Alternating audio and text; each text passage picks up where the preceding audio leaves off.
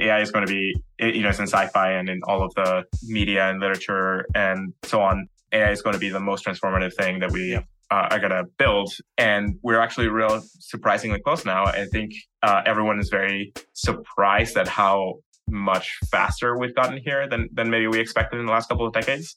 There was a lot of, in the late 20th century, we expected to get to this like really quickly.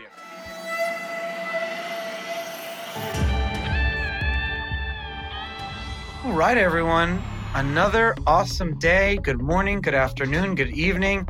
I am your host, Charlie Shrem, and you're listening to another epic episode of The Charlie Shrem Show, powered by Waxman, where together, you and I and our guests, we get to dive deep.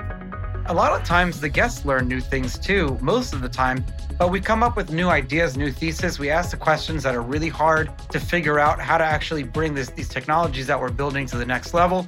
We tell stories of the old days, we laugh, we have fun, we get very deep, we talk about what's going on today, and we talk about the future. And I feel like through all of that, we come up with a lot of answers about how and why this movement came to be. What are some of the lessons that we can learn on a day-to-day basis, not just about the technology side of things, but kind of how people operate. And at the same time, we come out with good data and good insight and be able to answer the questions.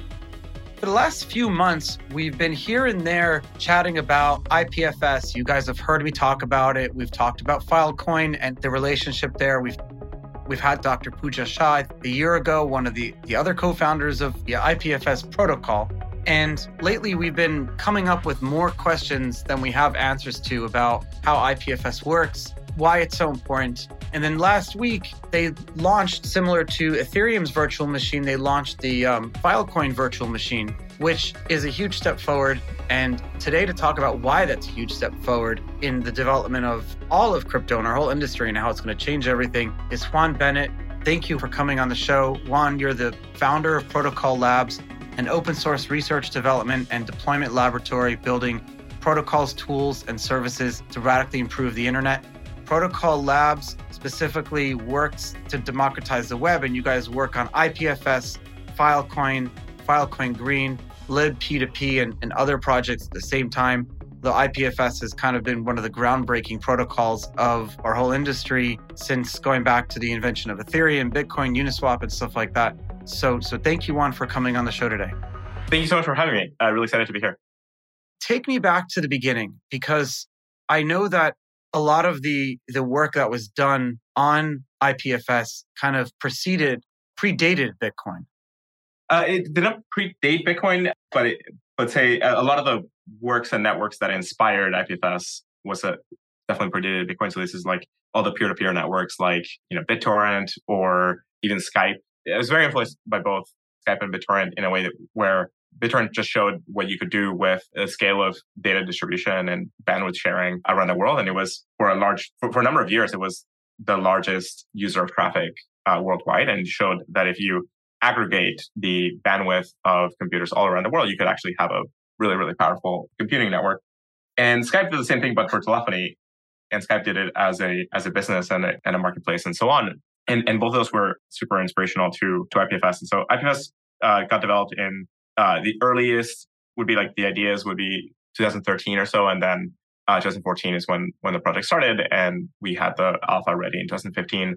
So this was about like a year and a half before Ethereum, like 3 or 4 years after Bitcoin was kind of like growing and coming into its own and kind of getting more mainstream adoption. And kind of the main goal set there is to kind of shift the way we distribute content on the internet from location addressing, which puts a lot of power on the people running the specific servers and websites that are hosting the information, and to move it more to content addressing, where you're trying to get the information and data from whoever is willing to serve it to you using hash linking. So hash linking is kind of like the secret superpower that enables blockchains to work. It's the same thing that makes the Git version control system work, and so on. So this is the idea of like being able to connect two pieces of information using the cryptographic hash of one of them. And that is, yeah. Oh, sorry. Like that is just a super powerful component, because just like in Bitcoin, it gives you the ability to have this long set of transactions interlinked that nobody can change, and it's tamper-proof. You can do the same thing, but for all the files on the internet, for all of the data on the internet, for everything you view, for like all the websites, all of the data in those websites, and so on. And if you build the web with that kind of architecture, then that puts power much more on users' hands and more, it sort of decentralizes the power structures of the internet. Because today, like if you send a link to somebody on the internet, you usually in that link, you embed the domain name of the website, and that maps to specific servers that organization is running, right? So if you give a link to say, facebook.com/mypicture.jpg, you're telling the world, go find this picture, but like you always have to depend on whatever Facebook tells you. So Facebook could change that picture, could like relocate it, could serve something different in the future. And as you're sprinkling these links all over the web, you're creating kind of a stronger and stronger power for that party. If you instead could create links that just are not dependent on any of those authorities, but are just linked to your identity or your name, imagine like your name using one of the blockchain-based domain name systems, like ENS, for example, then you could like host that picture or that information anywhere. Doesn't matter who's hosting it, as long as somebody's willing to host it and somebody's willing to serve it to you, and you remove that power imbalance, and you now control your own data and the way that you're linking it around the world. We're separating like two different things here, and I've talked about it a few times. It's this long-term style of storage, and then you have the content delivery networks. Can you explain the difference between the two and where IPFS kind of fits in? Yeah. So when you think about data on the internet, you think of data being stored and distributed through lots of computers, like millions to billions of computers around the world, run by many different parties. And so there's been several movements across computing history, like moving to the cloud, moving to the edge, and so on. But at the end of the day, it's kind of like some set of service providers are setting up hardware and are willing to store and serve information. And then developers on top of that build applications that do some useful stuff with the data and kind of decide where to place it and how to serve it and whatnot. So what IPFS is a different way of addressing the information and moving it. So it gives instead of addressing things with just these kind of domain names mapped to IP addresses, because that's kind of how the HTTP web works, IPFS works with domain names mapped to the hashes of the content itself so that you can uniquely identify the information and anybody can serve it. So it's a way of like, instead of depending on specific parties for serving the information, you can allow anybody to serve it. And then underneath that, you can have many different kinds of service providers or source providers that can serve that content. And in some cases with incentive structures, in other cases with more traditional web style incentive structures. But that's where other networks like say Filecoin and so on fit in, is to kind of create an incentive layer for distributing the content for you. So think of IPFS as the addressing of like, how do you locate the information and how do you get it? And kind of that corresponds to say HTTP. And then think of things like Filecoin as marketplaces where you can hire parties to store your data or serve it for you. Yeah. And that corresponds to like Amazon S3 or something like that. The product is like very similar to like deploying an S3 or something like that, going up to Amazon Web Services, which like I forget that no one realizes, but like a significant portion of the internet is hosted by Amazon. And, it's not a bad thing, but we have to point it out because it's a huge like point of failure, but it's also like a centralized point of control. And yeah, you can still deploy like where your servers are going to be, but at the end of the day, your data is still somewhere and it can be censored. So I see that you guys work with the Holocaust Shoah Foundation, the Internet Archive for leveraging, backing up content and stuff like that. Those are specific examples where there are countries in the world that would want to censor that data. Yeah. And this is what drove me personally to this movement in general, to Web3, and to work on these kinds of technologies. Today, there's just an enormous amount of power in the hands of a very small number of corporations and a very small number of people. And, it gets where it's not just that, say, Amazon runs a huge fraction of the internet. It's like 3 or 4 companies run like 95 to 99% of the content distribution. It's like super crazy, right? And then you tack on the social networks where like there's, 4 or 5 social networks that have most of the information processing. And so that means that like if any of these corporations, and they themselves might not, in some cases they might have some interest in not showing something or whatever, but more often than not is they just get some pressure from a government that dislikes something, or they as corporations can't usually. It happens all day. Yeah. So they get orders to censor certain kinds of things, to remove, to deprioritize certain things in algorithms. And so suddenly really critical and important information doesn't get distributed around the world. And this is kind of, from my point of view, it's like a few steps away from having like fully Orwellian states and Orwellian nightmare conditions. And so we kind of have this point in time before this kind of reality fully sets in, because this has been like a fairly recent development, right? Like 25 years ago, this wasn't the case.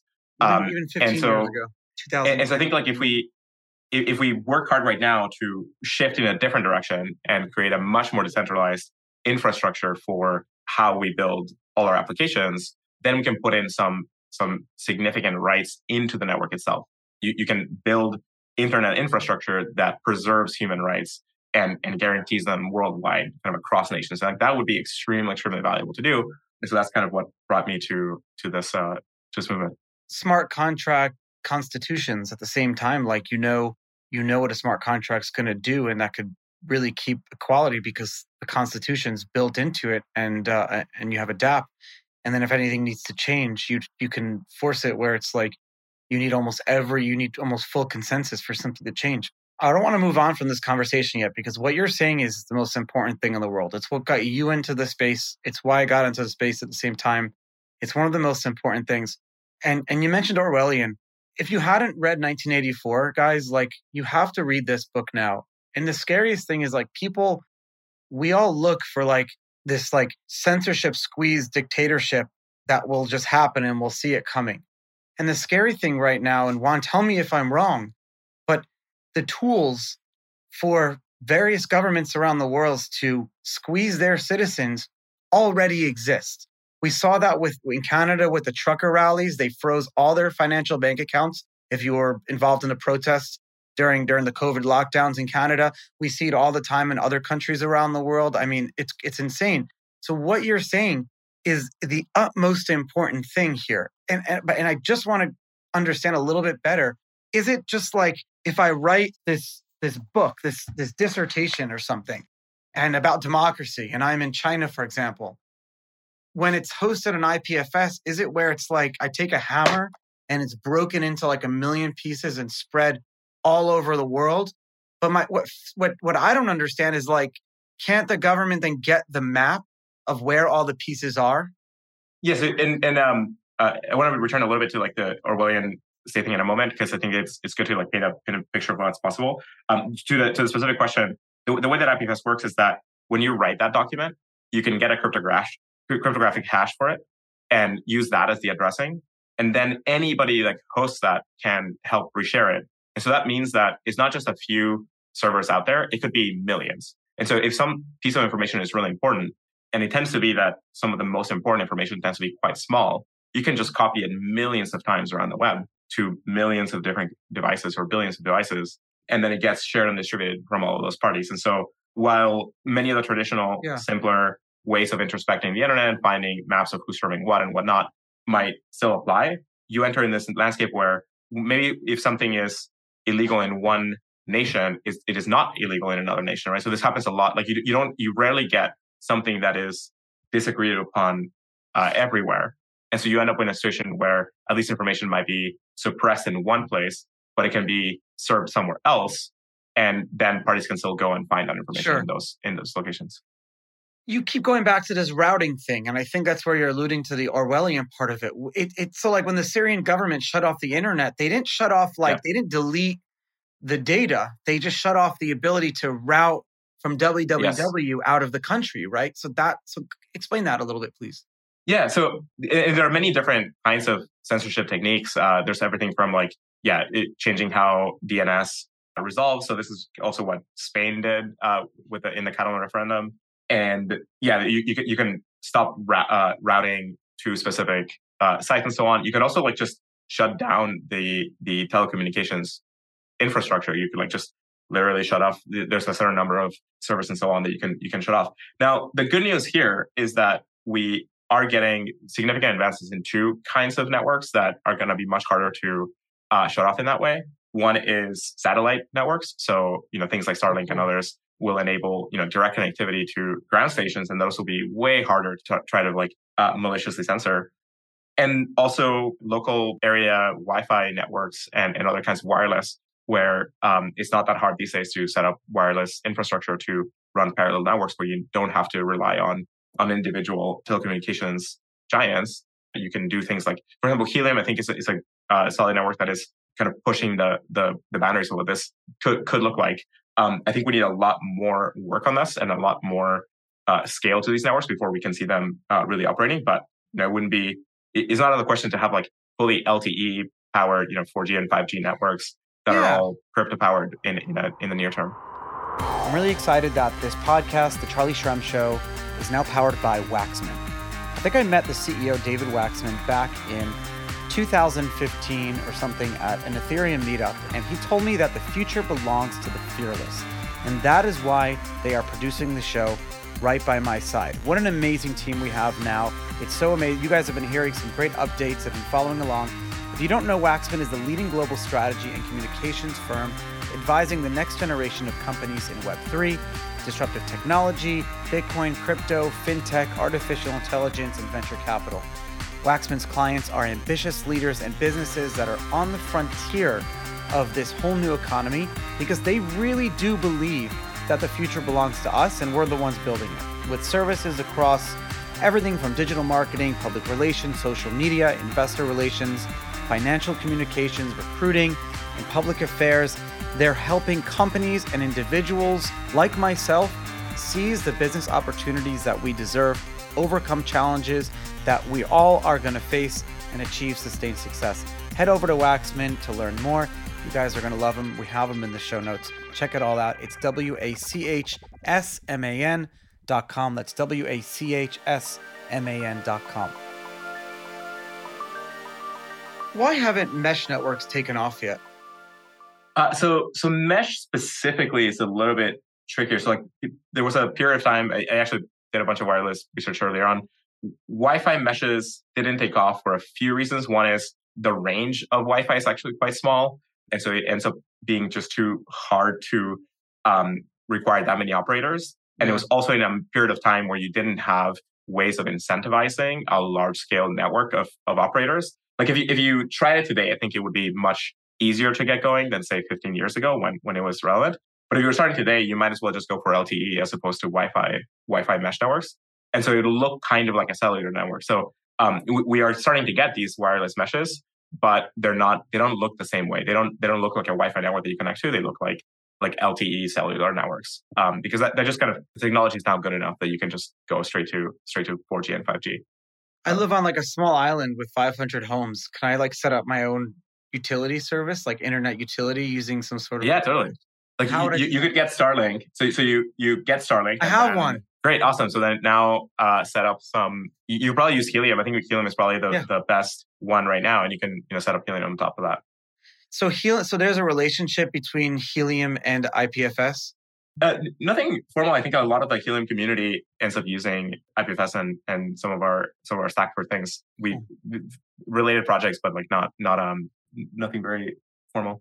I was going to mention on the Orwellian note. Oh yeah, it's kind of like one small way to kind of think about it is like, even without thinking about the future or like what future technology people might build, just think about the power that current internet infrastructure gives single corporations and single governments. Like you don't have to worry about like the largest governments in the world, like even small governments and even relatively small corporations have a lot of power. You have around 7 billion smartphones in the world today. You have like CCTV everywhere. You have satellite imagery that is getting higher resolution and more real time. You have ML models that can do massive amounts of data analysis and synthesis. You have enough computing power to have full behavioral models of all humans on Earth, right? Like you could have some corporations can like literally run this for social networks where you have a behavioral model for participants and you like can guess what they're likely, like are they likely to click on this ad or are they likely to like this particular piece of content. So just that same kind of technology can then be deployed or used in other kinds of things. Like, hey, are you likely to think that the latest round of policies are like not good, and are you likely to speak out against that, and then start taking certain kinds of actions, right? And so we're starting to see deployed these kind of social credit systems in China and other places where they're starting to measure what people do and how people behave, and starting to route that to economic outcomes. So like if you behave somewhat poorly.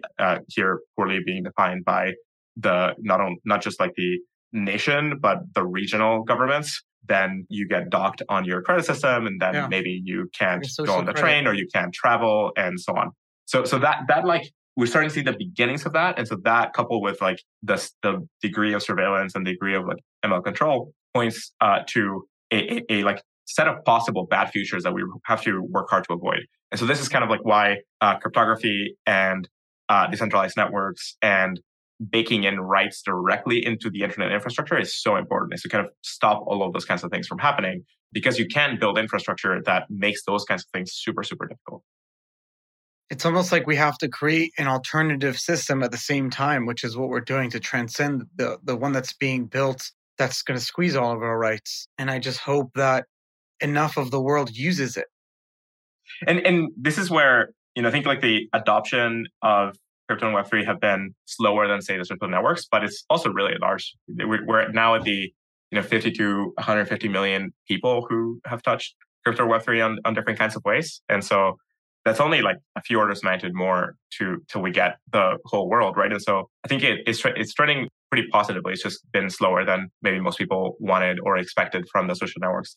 The social networks kind of just grew so fast that it just set a different benchmark for what like success on internet infrastructures look like. When you look at things like the cloud took 20 years to really get deployed. Like the earliest versions were in 95. It took another 20 years before like major websites around the world were there was a big plateau with like the virtual private server worlds where you can go to random website and get like a VPS, and deploy something somewhere. And still then it was like, seemed like that was the end of it. Yeah. I think I'm paying somewhere $10 a month for a VPN from early 2000s. Probably without like upgrading the OS, so probably somebody already like infected it with bots or whatever. Yeah, probably. Speaking of bots, are you looking at how GPT and AI will factor into behavior? Yeah, totally. Look, I think AI is going to be, and we've known this for many, many decades. Like AI is going to be, it's in sci-fi and in all of the media and literature and so on. AI is going to be the most transformative thing that we are going to build. And we're actually real surprisingly close now. I think everyone is very surprised at how much faster we've gotten here than maybe we expected in the last couple of decades. There was a lot of, in the late 20th century, we expected to get to this like really quickly. And so that didn't materialize. And so then everybody kind of became much more conservative in estimations. But I remember even 15 years ago, people thought this was just, many decades or in a century or so away. And we're now actually quite close. So I think things like GPT-4 show just how powerful these models are. And they're going to be fully transformative to everything we do, like economically, socially, in terms of communications and so on. Like the level of capability here is so significant that it's going to rewrite how we operate. The question is just like which things are going to go first and what things are going to have to change in sort of like in what orders. But we should expect that over the next 5 to 20 years, we're going to see more and more large scale shifts in all kinds of things, economically and socially and so on. I'm just scared that between Bitcoin, crypto, AI, IPFS, sorry to jump it all in there, AR, VR, and then on top of that, the world's just becoming easier to create influential populism type of place where like influencing millions of people is cheap and easy now. Almost like you can go to a website and you can say, hey, I want to influence 1 million people on something fake. It's like, this is the price. It's people are like so easy. Yeah. It's all lies. Like everything you see on TV and everything, like trust but verify. It's all lies. We're already being lied to all the time. So how do you even know what's real and what's not? Yeah, I think we're in a especially tricky period where we these systems have gotten pretty powerful, and so we are seeing their effects. But I'm actually quite optimistic. I think like there's like some like really good optimistic trends that you can look at that counterbalance that. So, for example, today, just vastly more people have access to way more information and knowledge and are leveling up their understanding. And so just the fact that we're having this conversation and we are able to talk about this, like you couldn't really say that 50 years ago, like not in the same way and not to the same number of people. And COVID did a lot of that too. COVID made people like forced to like learn things on their own. Yeah, exactly. Like that was a great moment where we saw the kind of like decentralized communication networks outpace the centralized media structures. And, Twitter got it right in ways that all of the centralized media establishment didn't, and way ahead of the curve, right? Like we're talking weeks and months ahead. And this is an area where, like, I think that's very optimistic, right? I think similar kinds of things couldn't have happened in the 50s, 80s, even 90s. And so I think like we're just in this kind of weird in between spot where we just have to build the tools and systems that are going to enable us to diffuse knowledge globally to as many people as we can, and equip them with the ability to discern what's true and what's not, be able to form their own understanding of things, be able to enable them to be less manipulable, enable them to be more successful and economically relevant, and so on. That's one of the things that I think is going to be very tough. Right now, our entire economy is based on kind of like this very outmoded notion of labor and so on. And it's just going to, like, AI, and this is where I think like the GPTs are going to have the biggest impact in the short term. We're going to see just whole ranges of professions to be totally reshaped. And in some cases, some people are going to be able to like learn the new tools and learn the new systems, and just going to shift what their work means. In other cases, some professions are just going to disappear. And I think we're just heading towards a model where like we have to change what we think of. Like I think the economic models and economic systems globally have to adapt. And we just are in a different place than we were in the 20th century or 19th century. It's not pretty clear at all what that looks like.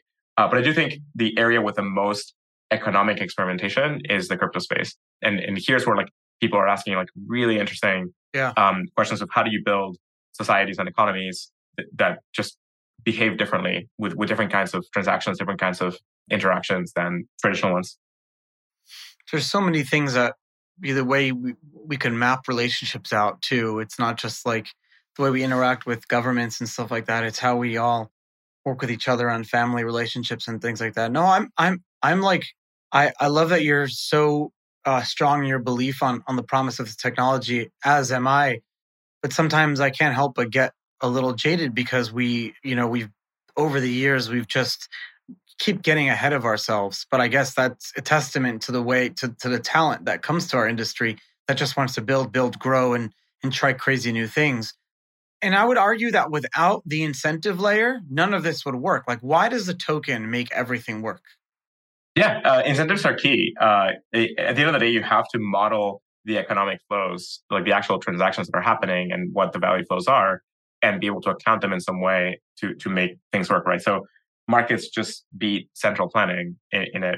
The way to maybe model it is like markets and currencies and these kinds of financial instruments are a distributed algorithm that achieves much better fit to a very large, dynamic, changing environment. And that so far we haven't had remotely the same level of success with any kind of central planning algorithmic structure. Like the famous version of this is like the Soviet Union trying to do centrally planned economies, and that worked up to a point, and then it collapsed. And markets are just way more resilient. Now I think that this is going to be tested again with AI systems because you are able to do central planning at a different scale. But I still think that the way in which humans operate is much more decentralized and much more market oriented. A good example of this is like the French pension system is the darling of the country. And it's a great system in which, as much as you pay in over the course of your life, once you retire, you're entitled to half of your average salary. And it's a much better system than like the Social Security system. This is like a pay in, pay out system. A lot of people look at it as very fair, but also there's a lot of protests going on in France right now over like raising that minimum age. But a lot of people tell me that too, they believe that the system is filled with fraud, graft, corruption, and embezzlement. And so if you were to take a system like that and over decades, it's on a blockchain and you can see the incentive layer here, there's a perfect example of like how you just wouldn't have to have the trust anymore in centralized authorities. Yeah, exactly. So the key thing here is getting to verifiability, right? And it's like transparency through verifiability. Transparency doesn't mean that you get to see everything necessarily, because there are many good reasons to have privacy and really key things, right? This is where like, private money and so on is important too. Like you don't necessarily want to broadcast all the information, but you want verifiability. And that's what is so amazing and powerful about these modern blockchain systems, especially with zero knowledge proofs, that you can create conditions and protocols and agreements and have mathematical expressions that verify everyone has behaved correctly, even without having to see the underlying data. So you could have, a fully privacy preserving pension system that doesn't divulge individuals' details or in any kind of undue way, but have the hard verifiability of what exactly is happening and who's getting what, and what, that all the right rules are followed. You said it right there. You can verify that the rules are being followed, especially when you know what a smart contract or adapt is supposed to do. There could be a constitution and everyone can verify. And that's why you see the technologies like ZK rollups and stuff, just because what they want to do is make the verification instant, right? Instead of having to wait like a full block or whatever. Yeah, exactly. And I think this is, and it extends to other kinds of protocols too. Like you could encode what the pension system structure should be in this kind of zero knowledge algorithm and check that all of it is being performed correctly. That's the coolest thing right there. Like that right there, I think would be a great next step. And not for like, maybe not the big like pension system, but there's got to be industries that like, what about title search? Like put all. Yeah, that's ridiculous. What? It's so wild. It's so ridiculous and wild that in some states and some countries, like you still, a piece of paper determines ownership, and it's so wild. That's why imagine the biggest impediment to doing foreign investment is the property rights and sovereignty of your business or the property. Yeah. Imagine if you can go anywhere in the world and actually be able to do business, buy property, do things there. I mean, it would just change everything. Imagine if people from those places could come and purchase property here. It would change everything. I think like the adoption of these kinds of tools doesn't seem as important in, say, some of the most developed nations in the world, where like you have a pretty good financial stack and a pretty good legal stack and so on. You're like, oh, well, things work pretty well. Banks work pretty well. I mean, sure, there's bank runs and the crisis, so maybe not that well, but like relatively good. And then you compare it to most nations in the world, and you're talking about completely different landscape with terrible economic structures, terrible legal system, no good judicial structures, like no way to enforce rules, like tons of corruption.